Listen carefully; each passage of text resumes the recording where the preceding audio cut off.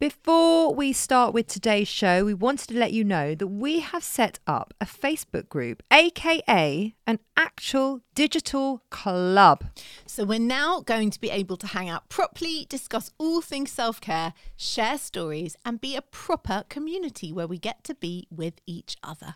The link is in the show notes, or you can just go to Facebook and search Self-Care Clubbers. So please come and join us. We can't wait to have you there. It's already up and thriving, isn't it, Lauren? Yeah, and people have been chatting all weekend about what they've been doing, and it's just really cute. I'm loving it. So please come join us, and we hope to see you there. Hi, Clubbers. I'm Nicole Goodman. And I'm Lauren Mishkon. And this is a weekly chance to look back at what we have learned on the show. Welcome to Self-Care Club Snippets. We were due to go on the Sunday morning at 8 a.m. and we went into tier 4 at midnight on the Saturday night.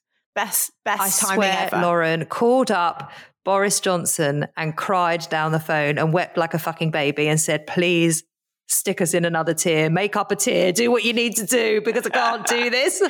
Yeah, Saeed was like, yeah, we'll see you 8 a.m. Sunday morning. And at 8 a.m. Sunday morning, I was still in bed. Yeah. So we wanted to bring a physical practice to January because most people want to get fitter or they want to work off what they've eaten over Christmas. And most people just want to move generally more in January, don't they? So we definitely wanted to bring a physical practice here. And that is when you came up with Couch-5K. Yes, I did. Is that a fair assessment? That is a totally fair assessment. I said it to you, and then as I said it to you, I said, I know I'm going to regret saying this to you, but I think we should do Couch-5K.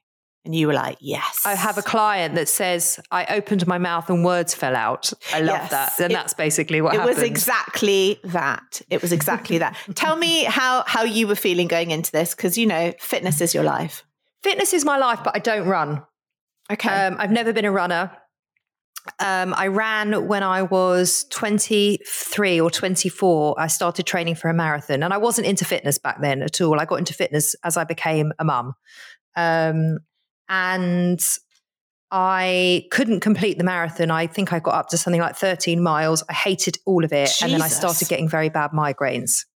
Yes. And I've had migraines since. They're much more manageable these days, but I go through bouts of when they're horrendous and when they're not. But it all started from this training from the running. So I have convinced myself that I am not a runner and I cannot run. And anytime I will run, I will get a migraine. This is a belief that I have held for 20 years. I've never heard anyone relate migraines to running before. Oh, because I was training for the marathon and then I got terrible migraines and I'd never had even a headache. So it was all to do with my back and my neck and the impact of the running. Okay. Anyway, so that's been my belief. So when you suggested Couch-5K, yes, I'm fit. Yes, I train 5 days a week, but I don't run. And you're only fit and strong in what you practice. So I was quite nervous. No, nervous is wrong. I was hesitant and I really didn't think I would be able to do it. That's how I felt going into it. What about you? Dreading it, even though I do admit it was my idea, dreading it. And also, this is not the first time that I have done this. This is, in fact, the third time. The first time I did it, the first time I did it, it was a post-Panettone, post-Christmas issue, as in my stomach looked like the 3 family-sized Panettones I had consumed. So, I think I've told you this before. I sent a photo of my stomach to my friend and she was like, yeah, you need to deal with that shit now. So I started Couch-5K, roped my friend into it who wanted to kill me, and then got about to week 7, got a really bad neck, really bad, ended up at the osteopath who said, are you doing anything new? And I said, yeah, I'm doing Couch-5K. She went, yeah, stop that shit now because it's destroying your neck. I've honestly never been so happy to be told that. So I quit and my friend carried on and that really wound me up. Then I tried it again a year later. I literally think I did 2 runs. I was like, no, I remember this now. I hate it. It makes me cry. Yeah. So this is the third. This is the third attempt. What do you hate about it? What do you hate? The running. I hate running. No, but like, I also hate running, and it's because I find it boring. I find it monotonous. I find it mentally challenges me because I have to keep myself going when it's, I mean, I don't understand the people that run on a treadmill. Like, I don't get that. You're not fucking going anywhere. How can you stand there running on a treadmill and just staying in the same place? That to me is just, it's just insanity. Appealing. I find that quite appealing. I feel like I could watch at least one episode of Real Housewives and sort of run and watch. I don't find it boring.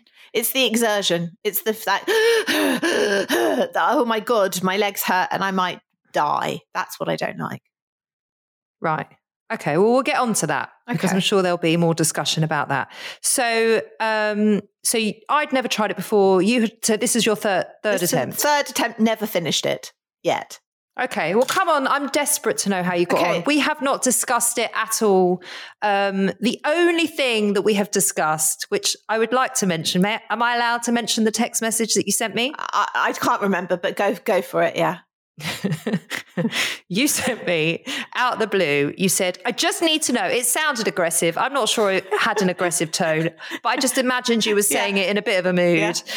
You said, I just need to know where you are up to on the app and which week you're doing, because if you're going to tell me that you've nearly completed it, I just want to cry and give up now. I mean, you'd created a whole story in your head about what I was doing with this running to then allow yourself to sort of jack it in. And what was that about? Didn't I also say, like, are you having a rest day or are you running every day? Because you said you're running every day with Adam, and if you're running every day, then you're not doing it like the app says, because they say you have to take a rest day. And you were like, I'm not talking to you about it now. We'll talk about it on the podcast. That was it. Yeah. So I don't even know the answer. I also said, no, because I thought I'm not getting into all that shit with because she's mad. I mean, that is just, I'm not going anywhere near that. Not touching it with a barge pole. I also said we had very different starting points. Yeah. I said, don't compare yourself to me. I'm not going to compare myself to you. We're coming from very different places. And that kind of got your back up as well, didn't it? Yeah, but sorry. You don't want to be comparing yourself to me. I'm the couch. You're the 5K.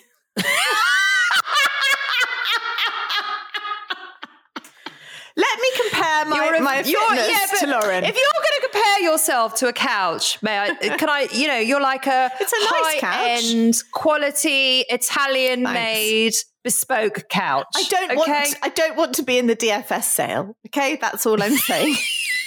You're not in the DFS sale. What's that beautiful shop? Roche Bobois. On the Finchley Road. Bobois. That's the one. You're from there. Okay, I'll totally take that. So come on. I'm going to tell you my week, but I just want to ask you, it's not about the running, but who did you choose as your coach? So you have a celebrity coach and you can choose from 5. So I want to know, who did you choose? It was absolutely hands down Sanjeev.